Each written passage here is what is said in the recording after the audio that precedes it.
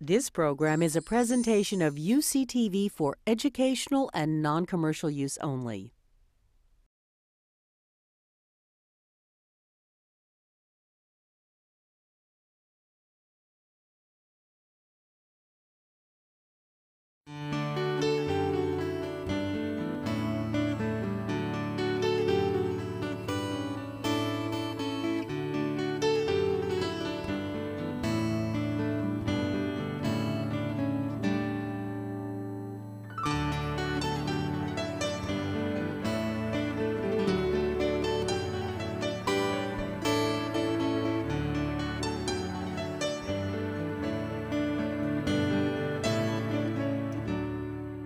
And now I'd like to introduce our first guest speaker, President of the National Academy of Science, Dr. Ralph Cicerone.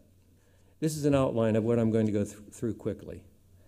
I want to go through, after discussing some of Roger's earliest contributions on climate change and how we all got started to recognize the growing seriousness of the situation. I want to talk about the reality of the greenhouse effect and greenhouse gases, both from a theoretical and a physical evidence point of view, and then the linkage with carbon dioxide from fossil fuels and energy usage. I'll mention just briefly some of the data that show us evidence that these effects are real, pretty much planetary and growing. Then I'll say a few words about mitigation and adaptation strategies, what it all means. I'm going to focus for a few minutes on the idea of intentionally engineering the planet to combat climate change, not because it's the most serious thing we can talk about today, but it's the last topic where I was alone with Roger in April 30th, 1991, 29th and 30th, spent several hours with him talking about these ideas, and I will not attempt to speak for him. I'll only raise the subject. It's another one of the topics where we could use him today. And finally, I'll stop with some comments about roles for scientists.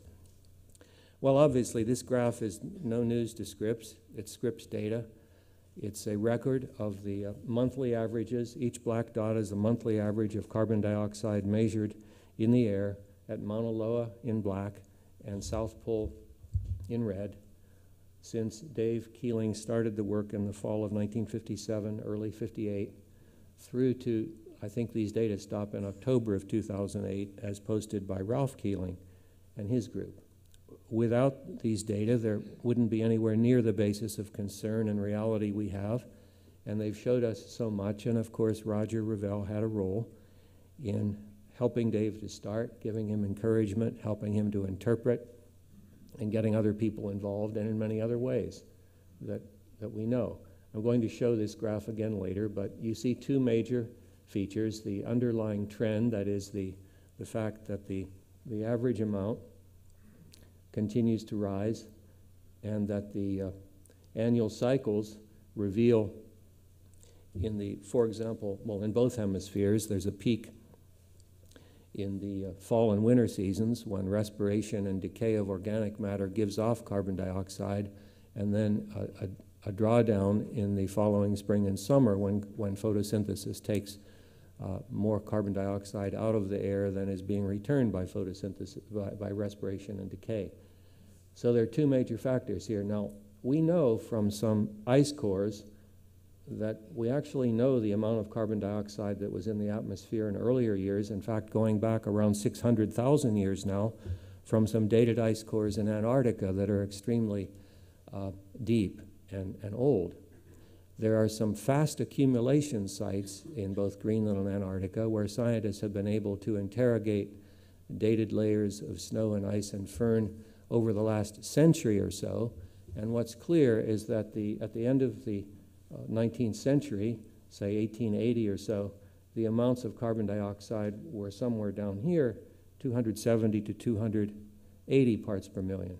Well, it's a little trite to observe this, but I think it's dramatic, that if you start from Roger Revelle's birthday year until now, it's 100 years and it's 100 parts per million, because our best estimate of the global average carbon dioxide amount in the atmosphere in the year 1909 would be about 285, 286, 287, 288 parts per million, plus or minus a couple.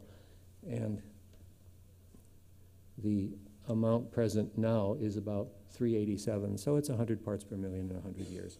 As I say, it's trite, but it's another measure of the drama of what's going on here. So this record of carbon dioxide increase is very, very important because it demonstrates a global impact of human activities, and Roger and any number of other scientists have contributed to our conclusive evidence base that this increase is being driven by human activities, principally the burning of fossil fuels. Hans Suess, here at Scripps and on the Upper Campus, worked with Roger in obtaining early isotopic evidence from oceanic CO2 and atmospheric CO2 that the ratio showed that fossil fuels was causing the increase. And since then, any number of other lines of evidence have shown that the increase is driven by human activities. This is not a natural phenomenon. In fact, the ice core data that I mentioned earlier show that over the last 3 or 4 ice ages and intermediate warming times, carbon dioxide amounts have never reached this level. They've always been between 180 and 280 parts per million. In other words, this modern record is completely outside of that range. And there are many other lines of evidence. The first National Academy of Sciences report on the subject was 1979, and Roger had a role in this, which I will mention. By today's standards, it was quaint. I have the entire report with me, and it's very short. You can see that it was the report of an ad hoc study group conducted at Woods Hole over a 5-day period. Mike Green, who runs a lot of these kinds of studies back at our academies in Washington, will recognize that this was a very brief consultation, but the major conclusion of the report was very much in keeping with what we know today. There's not much different. The principal uncertainty identified by this committee was the role of the oceans. The role of the oceans in taking up the excess heat trapped near the Earth's surface by the greenhouse effect, and they identified and gave a lot of the text in the report over to recognizing this uncertainty, trying to figure out what to do with it. I said that Roger had a role. The report was actually requested by the Climate Research Board at the Academy, which at the time was chaired by Vern Suomi, and Roger was a member of that board. Then in 1982, 83, the Academy took on another much more intense report. I see Ed Freeman smiling. I think he remembers this one. This was, as I say, a much deeper report. It took a lot longer to do. Roger had a major role in this report. He was a member of the writing committee. It was chaired by Bill Nierenberg, who I guess was director number 7, is that right? If I have my sequence right. And Roger, and to show you a couple of the things that Roger did, there was a section 3.5 on one of the most dramatic potential positive destabilizing feedbacks in the climate system, rather large amounts of methane trapped in the form of hydrates in continental slope sediments, and their potential for being released under the warming caused by increasing atmospheric carbon dioxide. Roger's estimates of the amount of methane trapped there were probably higher than anybody else had made up to that time, so this revealed enormous potential of this destabilizing feedback. Roger also was the lead author in Chapter 8, which also focused on one of our major issues of concern, namely, what are the prospects for rises in sea level, again, resulting from the climate change driven by carbon dioxide. So Roger had a major role in this report, and a year before it was released, there was a quote in the Washington Post, which I found in our files, where I'll read it to you. It says, Roger said, "It now appears inevitable that atmospheric carbon dioxide level will double sometime in the next century," referring to this century, of course. Dr. Roger Revelle of the University of California at San Diego said at the annual AAAS meeting, "Revelle is one of the world's leading geophysicists." This shows that he was getting intensely involved in the issue and was beginning to speak out about some future prospects.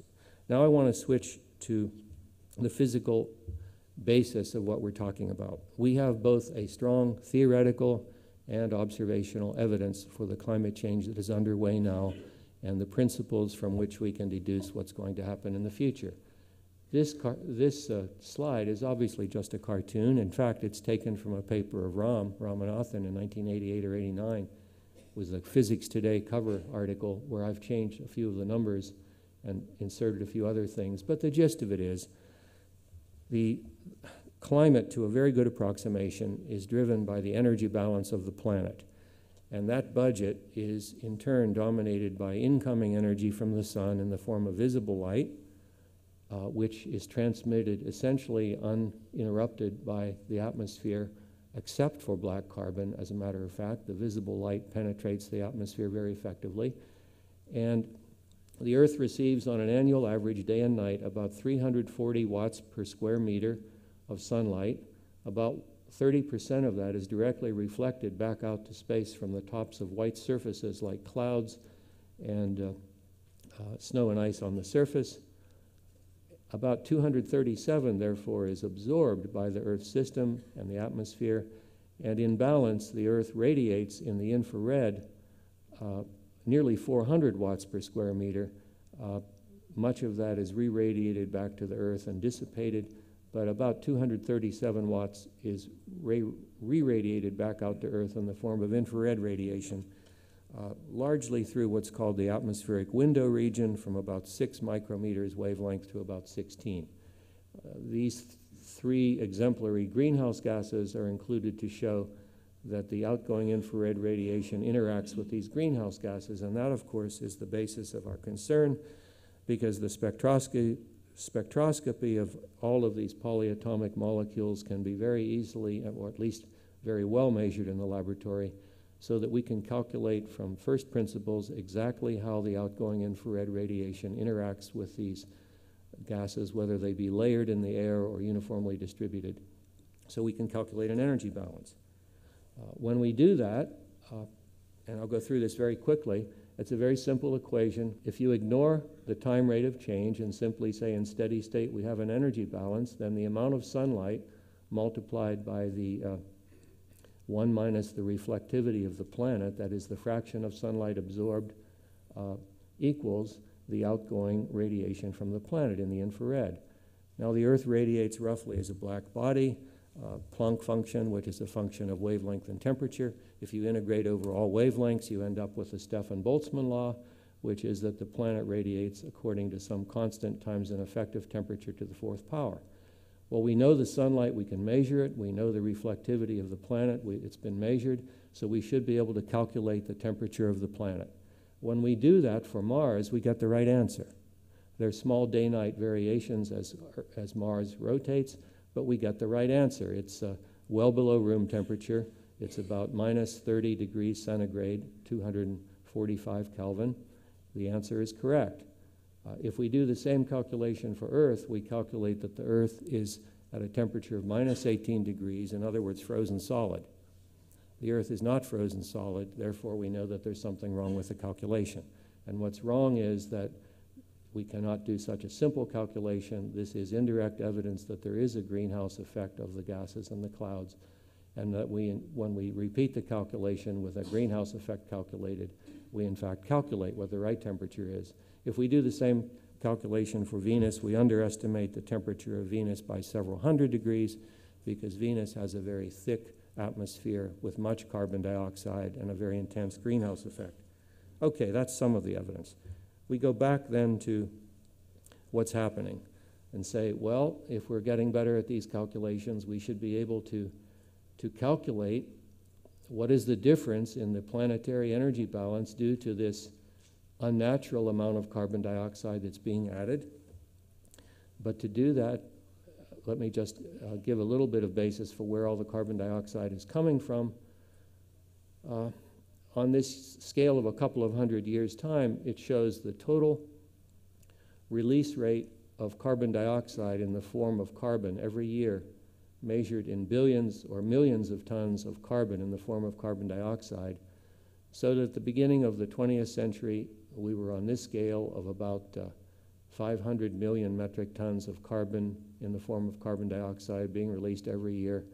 In the year 2005, 2006, 2007, we reached 8 billion metric tons of carbon in the form of carbon dioxide emitted each year from the burning of petroleum and petroleum products, natural gas, the flaring of natural gas, cement production being 2, 3, 4% down here. So now if you compare this amount of carbon dioxide released every year to the amount that's observed, as Dave Keeling noticed many years ago, the two do not compare exactly equally. There is the amount of CO2 observed to increase every year is actually smaller than the amount that's inserted into the atmosphere every year, with the difference being interpreted as uptake by the oceans and possibly by terrestrial biota and soils. Nonetheless, to within a factor of 2, in fact better than a factor of 2, these numbers are equal. Just to give you a feeling for the numbers, and just looking at the United States carbon dioxide emissions, United States only, from energy consumption, of course there is essentially no emission of carbon dioxide from hydroelectric power, from biomass burning, because although the carbon dioxide is released by burning of biomass, wood, it's on an annual basis essentially zero net exchange. The use of geothermal energy, zero, wind power, solar, nuclear, essentially zero. But the burning of fossil fuels in the United States, I've switched units now. I've gone back to weight of carbon dioxide itself. It's about 6 billion tons of carbon dioxide released annually by the United States. About 40% from petroleum usage, a little bit less from coal, and the rest from natural gas. You can look at the same figures, energy consumption in the United States, broken down by function or usage rather than the fuel. We release a great deal of carbon dioxide, 2.3 billion metric tons a year, carbon dioxide just from generating electricity from coal and natural gas. And then all other industrial uses, about half that, light-duty vehicles, automobiles, freight, and so forth, aircraft, adding up to the same figure of a little bit less than 6 billion tons of carbon dioxide a year. So when you look at the similar figures globally, and you realize that 85% of all energy usage on the planet is driven by fossil fuels, you realize how these extremely large increases in carbon dioxide are occurring and why they will continue to occur.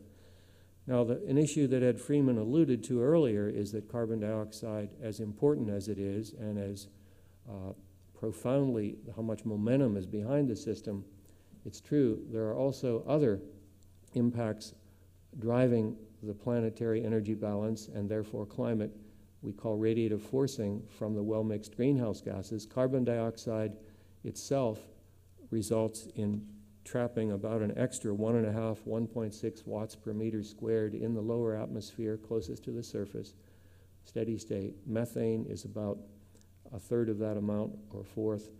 Nitrous oxide, shown by Ray Weiss here at Scripps to have a rate of increase very similar to that of carbon dioxide, with a history that's very similar to that of carbon dioxide. It's a stronger greenhouse gas, but it's present at about 1/1000th the amount of carbon dioxide, and then any number of other greenhouse gases, and I've not shown here the black carbon amounts, but if you add these numbers up, it comes up to be about 2.6 watts per meter squared, which if you remember the cartoon, is more than 1% of the solar constant. This is a colossal change to the Earth's planetary energy budget in a human lifetime. There may have been similar changes in the past due to the evolution of the sun as a star over stellar history, but over time scales that are perhaps 100,000 times longer. So this is a colossal change to the Earth's energy budget. Okay, what's happening? Well, we now have reasonably good records of air temperatures at the surface of the Earth over land and ocean, and what's shown here in the red curve is a 5-year running average. The black dots are essentially annual averages, but a 5-year running average, and these data are from Jim Hansen's GISS, Goddard Institute for Space Studies in New York City, working of the records. Several 100 million data points go into a graph like this, and it shows a warming of the planet between about 1900, this is a proper global average now, from about 1900 to about 1940, 1945, then a cooling from 1940 to the late 70s, and then a very strong upward movement. You'll notice that 2008 was a relatively cool year compared to the previous 5 years, but still well above the average of what is the 0 point here, the 1950 to 1980 average, which is defined as 0. So these are not temperatures, they are deviations from the average between the year 1950 and 1980. So this 30-year record is pronounced enough, upward enough, and strange enough that there, in fact, is no other explanation at this time than the increased greenhouse effect due to the rates of increase of these greenhouse gases that I alluded to earlier. The warming is not uniform. This is a two-dimensional plot of the Earth's surface showing the anomaly, that is, the difference between the current temperature averaged over the year 2008 and the baseline period. And this one is similar, but with the results only through 2007. You can see on this false color scale that the biggest warmings have been seen in the Arctic, which, by the way, was predicted even in the earliest 1979 Academy report and is predicted by all the first principle fluid dynamical models of today, although not as large as is actually being observed. So there's more warming in the Arctic regions, somewhat in the Antarctic, certainly less over the oceans because of the heat capacity of the waters and so forth. And you can see that through 2008, the global mean anomaly is actually less because of the first 9-10 months of 2008 were so cool, as a matter of fact. But that's to make the point that the warming is not uniform. There is clear evidence of a positive feedback in the Arctic region because we cannot explain these warmings being as large as they are just from radiative energy balance. Let me switch to sea level rise. Many of you here know about measurement of sea level very well. The record that was due to the tide gauges around the world over the 20th century was something like this, with a lot of noise. It was very difficult to obtain a proper global average because of the geological differences of different ocean basins. But when one did the best he or she could, the record showed about a 17 centimeter rise over 100 years, or about 1.7 millimeters per year. Now, the red part of the curve represents the modern era of satellite geodesy and ocean sensing from space, namely the TOPEX and JASON and other missions, showing now, extending that curve as I did, it looks as if the red part joins pretty well. In fact, the trend that's observed by the modern instruments is clearer. It is a proper global average, and it's a little bit more, it's about twice as much as had been deduced from the tide gauge record. So the current best fit to the data over the last 15 or 18 years is 3.3 millimeters a year, and I think it's fair to say that no one knows for sure whether this represents an acceleration in the rate of sea level rise or simply a better determination, and perhaps, but no one really knows, but it's certainly going in the direction of an increase. There is a splendid set of satellite instruments that are very high tech. I wish I had time to discuss the interferometry involved, but it's very high tech measurements, sensing minor perturbations of the Earth's gravitational field as the satellites orbit the Earth. And as they go over large ice masses in Greenland, over enough period of time, the instruments have been able to deduce a total mass loss over Greenland. And these data are from Isabella Villacoña, who's at UC Irvine, and John Warr. They have now extended the data. I've seen them, but I'm not allowed to speak about them yet. I hope that Isabella will publish them soon. But they show, in fact, a mass loss over Greenland. So those of you who have seen remote sensing photographs of Greenland, who have seen the ice shrink over Greenland, that's clear and true. But this is a different dimension. This shows mass loss, so that it's not just an aerial extent that's decreasing, and it's not just the extent of Arctic sea ice or Greenland continental ice. It's the actual mass loss. And these figures are corroborated rather well by satellite altimetry measuring the vertical extent of the ice over Greenland and also parts of Antarctica. So This is new, strong physical evidence that climate change is happening in major ways. Now I'll go back to the temperature record, because this 30-year period, which I said was different in that we cannot explain this excursion from the baseline in any other way than this human-caused forcing, and it's been relatively monotonic. Of course, 1998 was the super El Nino year. 2008 was a La Nina year. I wish I had time to talk more about 2008, but we don't have time today.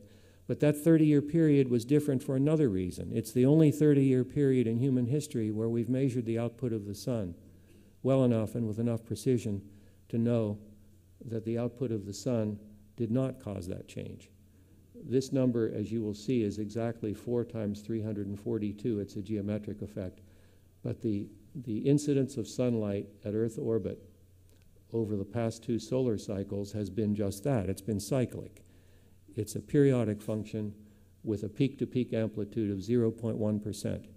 This graph, it's from Judith Lean, who's a physicist at the United States Naval Research Lab, and Klaus Freilich, her colleague in Switzerland.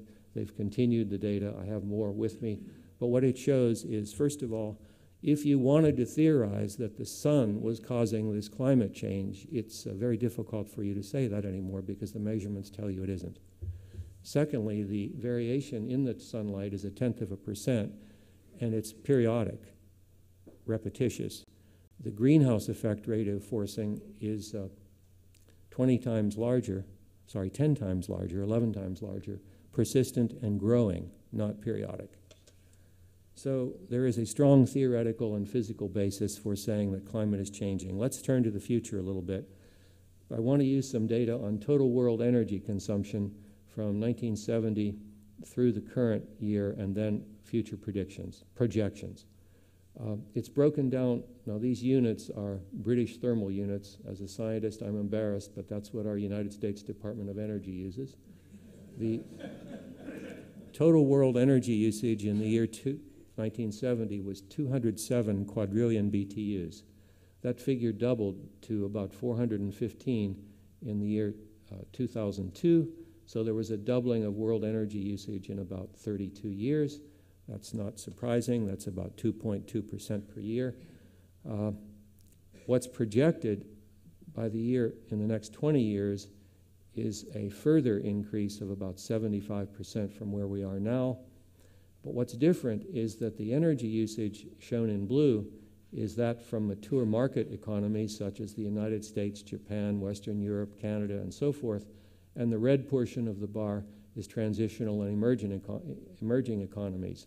We actually had to change the definition of transitional and emerging economies during this period, but the future growth is driven by transitional and emerging economies such as China and India, projected to be about 3% per year over the next 20 years, and countries like our own, we're projecting maybe 1% per year energy growth unless we do better at energy efficiency and so forth. Well, let me just give you a better example where the rubber meets the road, just looking at one dimension of this energy usage. The increase in coal-fired electric power in several countries. I apologize, these numbers are a little displaced. But in the year 2003 in the United States, we had about 300 gigawatts of electricity capacity from coal-fired power plants, and that's projected to increase by about 50% to the year 2030 to 450 gigawatts of electricity. In this 2006 projection from a very good data source, this is a semi-independent part of the Department of Energy called the Energy Information Agency. In 2006, their projection was that China would essentially triple its coal-fired power plant capability from 240 to 780 gigawatts. India would go, and the world would essentially double. But I noticed there were some figures wrong, and I contacted EIA, and in 2008 they did an update based on what is already happening. The updated projection for China in the year 2010 is no longer 348, it's 478. The updated projection for 2020 is now 750 compared to 530, and for the year 2030, it's 1,000 gigawatts of electricity powered by coal-fired power plants in China. And Ed Freeman mentioned earlier that there's some evidence that the CO2 emissions have exceeded those of the IPCC range, and that is true, and this is one of the reasons. Well, what does it all mean? And this is something that Roger and Hans Seuss and Dave Keeling and others began to work on, and over the past several decades, although this is a cartoon, the numbers are pretty well substantiated. The judgments are not. I'll just mention what they are. But you can write down the differential equations, but if you want a visual image, it's like filling a bathtub with water where the input spout is about, as I would said, 8 gigatons of carbon in the form of carbon dioxide each year. And the drainage capacity of the bathtub, the natural absorption capability is only about 3, about 2 billion or a little bit more gigatons of carbon in the form of carbon dioxide going into the world's oceans each year, a little bit less than 1 going into land surfaces. So the difference, what is labeled here by my Japanese colleagues who gave me this slide, 7.2 minus 3.1, the difference is that the bathtub is filling up at a little bit more than 4 gigatons of carbon a year, so that at some point the bathtub level will have risen from pre-industrial levels of carbon dioxide to current levels to some level which people will have to judge or might judge as being dangerous. In fact, as I said, the fossil fuel emission is now 10% higher than this. It's about 8. And we're deducing that the net loss of carbon dioxide from the world's terrestrial biosphere is about 2 billion tons of carbon as the form of carbon dioxide a year, so that this anthropogenic input is more like 10 compared to a natural absorption capability of 3. So if we had a goal of wanting to hold carbon dioxide amounts constant in the atmosphere, it's not a question of holding our emissions constant. It would force us to cut the emissions by 2/3 or 3/4 if we just want to hold carbon dioxide amounts constant. So that may be counterintuitive, but you can get there either with differential equations or with a bathtub image. You get the same answer. Okay, so what? What does it all mean? Well, as we try to assess, and this is one of the roles for scientists, when do we get into trouble? Do we get into trouble? I think the two dominant concerns are if the rates of change are greater than those that can be accommodated by human society and natural systems, there's danger. Or if the changes are irreversible, such as large ice losses and sea level rise, which would be irreversible over any reasonable time scale, or the loss of biodiversity. Aldo Leopold, who was a famous ecologist, coined a phrase which I liked. He said, and those of you who used to rebuild watches or like to tune your own cars will like this. He said, the first rule for successful tinkering is to save all the parts.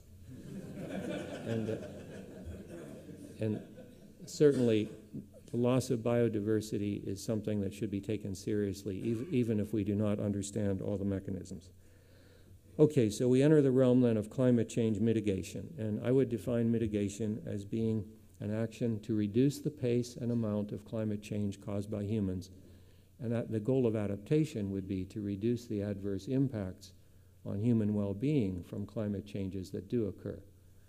So mitigation is to reduce the amount of change itself. Adaptation is to reduce the impacts of the change. Let me give you one example, which is a little bit detailed, but it's rather dramatic. In the summer of 2003, there was a massive heat wave in Western Europe, and afterwards, all of us were shocked at the number of documented additional deaths that occurred in Paris and surroundings in July and August. This graph looks like a spaghetti chart, shows historical data of temperature anomalies, that is differences from average, in July and August in this little grid square of Western Europe, and Paris is included in here with a false color chart. The data were put together by one of the world's best research centers, the Hadley Center in England, published in Nature, and then they did a lot of model calculations with different amounts of variability showing ranges, and some of these are actually observed ranges. This asterisk shows the temperature anomaly that was so dangerous over a 6 or 8 week period in that part of Western Europe. The temperature was a couple of degrees centigrade above the noise level, and it was judged to be before human-induced climate change started, that would have been an event with a statistical chance of about 1 in every 300 years. The climate change that's already occurred brought this into about a 1 out of 50 or 1 out of 60 event, and the projected climate change by the year 2040 or so will make this a 1 out of every 2-year event. Now, there's a question: how well can we adapt to this kind of projected climate change, given the causes of those extra deaths in an aging society?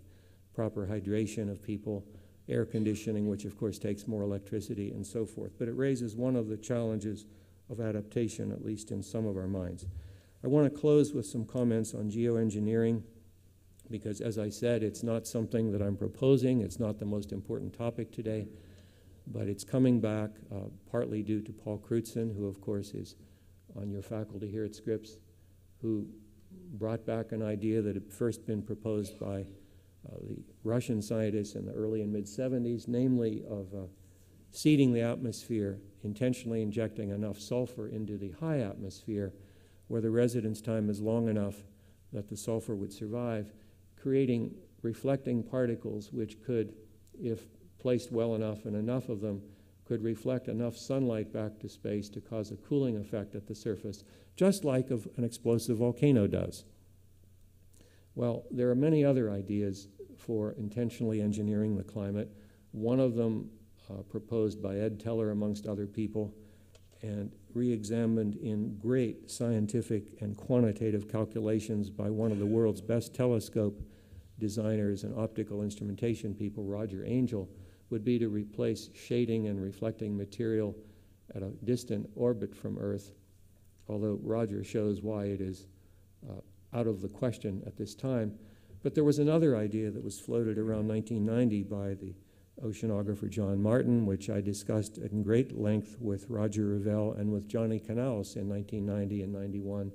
I wanted to ask them what the law of the sea and other international treaties would say about people who might like to fertilize parts of the ocean with massive amounts of iron to attempt to increase photosynthesis and draw organic matter out, create organic matter, and to then somehow sink that organic matter to the bottom of the ocean. That was the idea. But let me pursue this idea now. The idea of injecting sulfur into the Earth's stratosphere is that just like volcanic sulfur, the oxidation processes in the air cause fine particles, some of them fine enough to stay aloft for a year or more in the stratosphere, that depending on your assumptions of global spreading, about 5 million tons a year of sulfur could counteract on a global average basis the radiative forcing of doubled CO2 at a cost of maybe $100 billion a year, perhaps less actually. These are just some of the parameters, and I will not defend all of these calculations, but I can explain them. The motivations expressed by proponents of these ideas are the apparent inadequacy of our efforts so far to limit the emissions of greenhouse gases such as carbon dioxide, and the hopes for some kind of low-cost engineering intervention.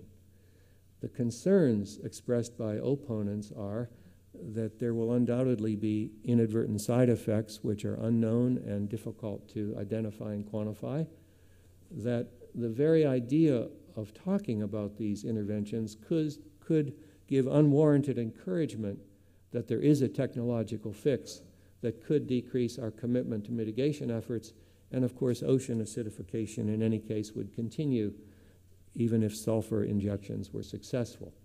So what should we do under such a scenario? Well, I would submit that we should encourage and formalize the research.